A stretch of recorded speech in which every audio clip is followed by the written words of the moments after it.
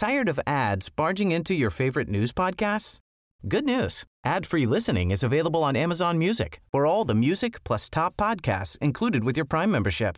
Stay up to date on everything newsworthy by downloading the Amazon Music app for free or go to amazon.com/news ad free. That's amazon.com/news ad free to catch up on the latest episodes without the ads. Greetings and salutations. Thank you for lending an ear to the voice of the times for Wednesday, October 25, 2023.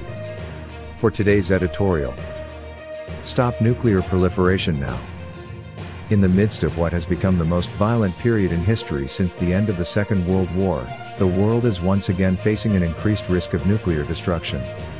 For the past 40 years, the world has gradually retreated from the brink of nuclear war as the two biggest nuclear-armed powers, the US and Russia, along with other nations, with one glaring exception, have observed a ban on nuclear weapons testing and have generally exercised restraint.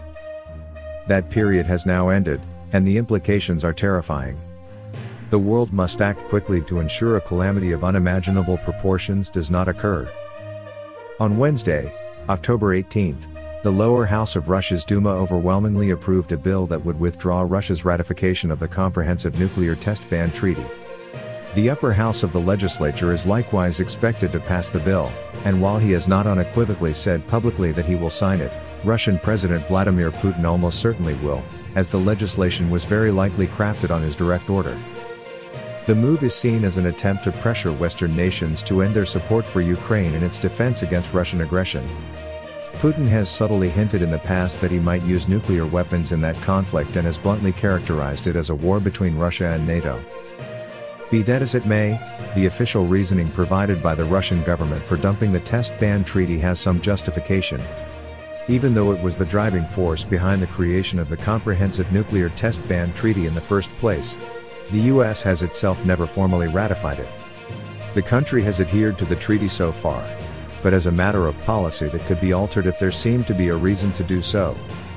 Russia, in effect, is simply taking the same cynical approach.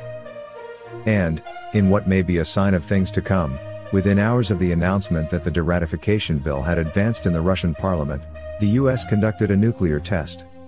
The underground blast at the Nevada test site did not involve an actual nuclear bomb but rather was a high-explosive device containing radionuclides to simulate the radiation signature of a nuclear weapon.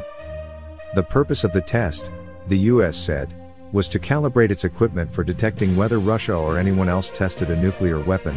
However, the saber-rattling point was also quite clear.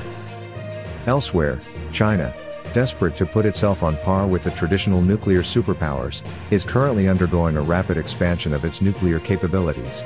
According to several reports, it has constructed at least 3 new launch sites within the past 2 years and is expected to add about 100 new warheads by the end of this year.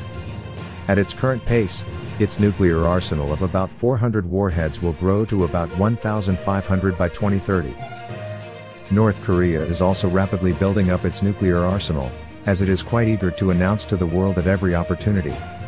What becomes more worrisome here is that North Korea is also openly supplying weapons to Hamas in its fight against Israel. These are obviously of the conventional sort, but there is not now really anything to stop the Kim regime from handing over some type of nuclear device if it feels it is advantageous to do so. And finally, it should not be overlooked that Israel itself is a nuclear power. It has never confirmed nor denied it has a nuclear stockpile. But it is an open secret that the country possesses 80 to 90 warheads. The rest of the world should not depend upon the restraint of nuclear-armed nations because those nations show little restraint in other conflicts. We call upon our government to take a strong stand against nuclear proliferation and seek the support of the Association of Southeast Asian Nations, ASEAN, as well. We must demand that all nuclear-armed nations, friend or foe, immediately return to formal adherence to the Test Ban Treaty, stop producing new weapons, and work together to eliminate nuclear weapons once and for all.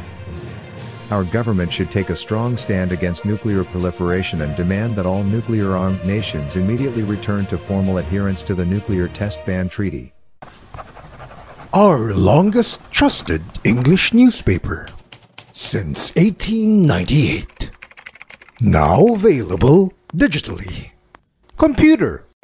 Order the Manila Times Digital Edition. Subscribed. Get the Manila Times Digital Edition for less than 2 pesos and 50 centavos per day when you sign up for 1 year.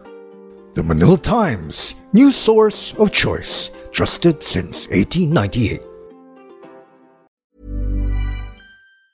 Tired of ads barging into your favorite news podcasts? Good news. Ad-free listening is available on Amazon Music for all the music plus top podcasts included with your Prime membership. Stay up to date on everything newsworthy by downloading the Amazon Music app for free or go to amazon.com/news ad free. That's amazon.com/news ad free to catch up on the latest episodes without the ads.